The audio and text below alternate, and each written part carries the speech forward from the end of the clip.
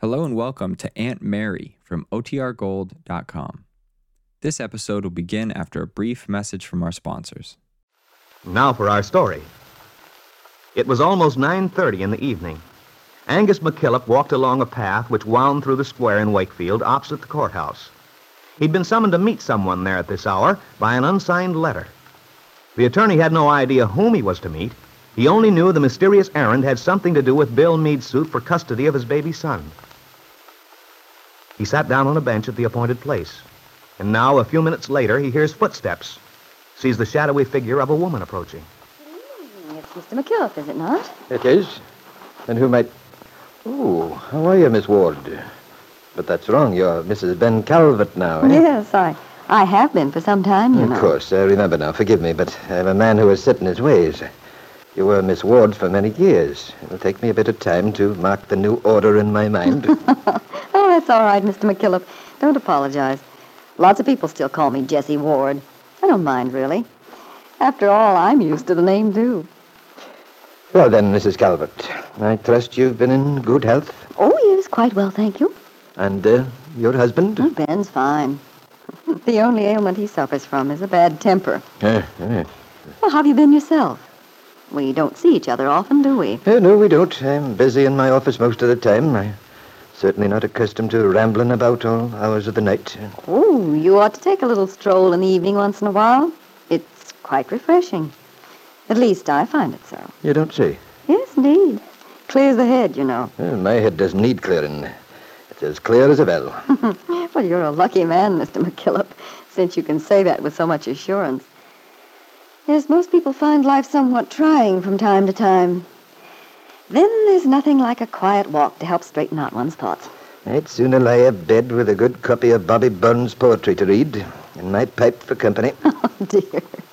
I'm afraid you're a confirmed bachelor, Mr. McKillop. I am that, but it's nothing to fear, I can tell you. I'd be afraid to be anything else.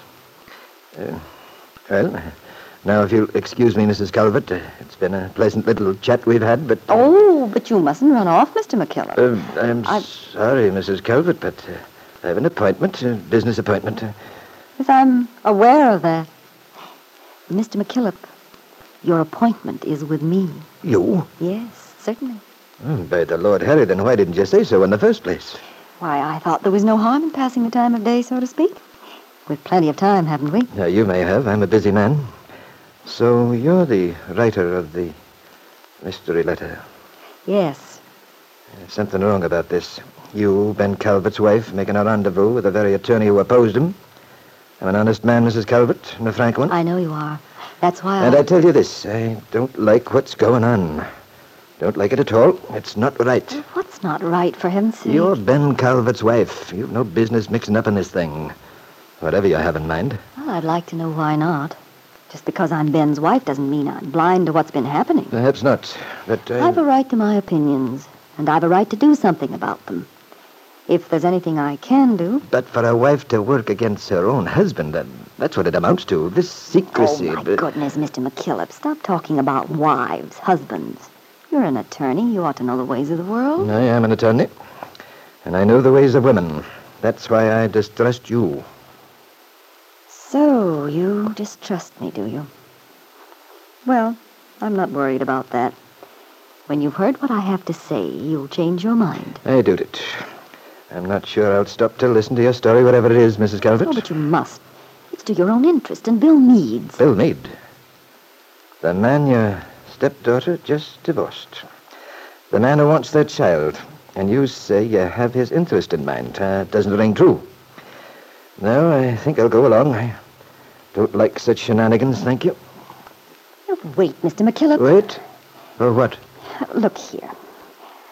I don't see why I should justify my actions to you, but since you're being so difficult, perhaps if I explain how I feel... Right is right and wrong's wrong, Mrs. Calvert. You can't explain that away. I don't intend to try. But the thing is, when you know more about what's in the background, your idea of right and wrong may be changed. If I tell you about Ben... There's not much you can tell me about your husband. I've known him for years. That doesn't alter my thinking about your actions. It might, if you'd give me a chance to explain. You see, Mr. McKillop, my relationship with Ben with my husband hasn't been a bed of roses by any means. You might have known that when you married the man. I suppose I should have. In fact, I did, in a way, but, well, I put my doubts behind me. I loved Ben for years. I guess everyone in town knows about that. I would have done anything for him. I worked hard, helped him all I could. Oh, I knew I was a laughing stock. Everyone said, Ben Calvert will never marry Jessie Ward. He's making a fool of her. I knew that, and it hurt. But somehow I couldn't give up. Then, gradually, my feeling about him changed. That was the time for you to break it off, then. When a woman turns against a man... I might have broken it off, but he'd always promised to marry me. I thought he would. And I still wanted him to because I wanted to show this town how wrong it was. Prove I hadn't been made a fool of. Pride. It's a terrible thing. And then Kitt came back. Ben told me he couldn't marry me because of his daughter. That was when I determined to get him anyway. Apparently you did. You accomplished what you wanted, but still you're bitter. Yes, I am bitter. After the treatment I've had from those two, from Ben and his precious daughter. So it's spite, then. That's what drives you. I see it now.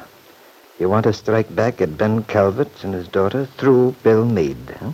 Yes, I admit I'd like to hurt them. They've hurt me every way they could. But that's not all of it. Believe me, it isn't. There's a question of justice, too. Justice? Yes. I happen to know that Bill Meade hasn't been treated fairly.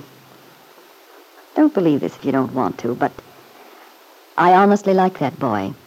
I always have. I felt sorry for him when he married Kitt. I knew there'd be a showdown sooner or later. But I'm not going to stand quietly and let her put things over. Things she has no right to. I see.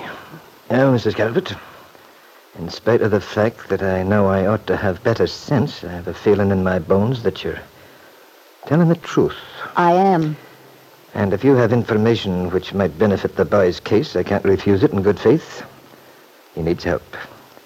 I said before that short of a miracle or magic, I couldn't do him any good. Perhaps this is it, even though it's a strange, black sort of magic. Well, it shouldn't matter, black magic or white. As long as he has a fair chance. Knows the things he should know, so he stands a decent hope of winning. Well, it's not as if Kitt loved that baby. I know better. Aye, that's been well established. But that's not the kind of information which will help us. If that's all you have to say, we're wasting our time. I know, too, that Ben Calvert's no man to rear an innocent babe. But that doesn't help.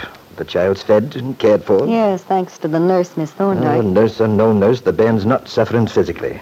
There's no law that says a woman has to feed her child herself, if she can pay someone to do it for her. Oh, I know that. If the ex-Mrs. Meade doesn't neglect her child's needs, sees to it that he has what she should, then, according to the law, she's a fit mother. And the only thing which would make her unfit in the law's eyes would be the charge of conduct on becoming a mother. I think you understand, Mrs. Calvert. I certainly do. And it's exactly what I came to tell you about. What's that? You know something which would... I have definite proof as to Kitt's actions, which leaves no doubt that she's entirely unfit to bring up that child, according to the law. There was no mistaking the triumph, the confidence in Jessie Calvert's tone. She wasn't bluffing. Angus McKillop realized that. Apparently, she really had, or believed she had, information which might strengthen Bill Meade's case, his suit for custody of the baby boy he believed to be his own. Angus looked intently at Jessie as he waited for her to continue her story.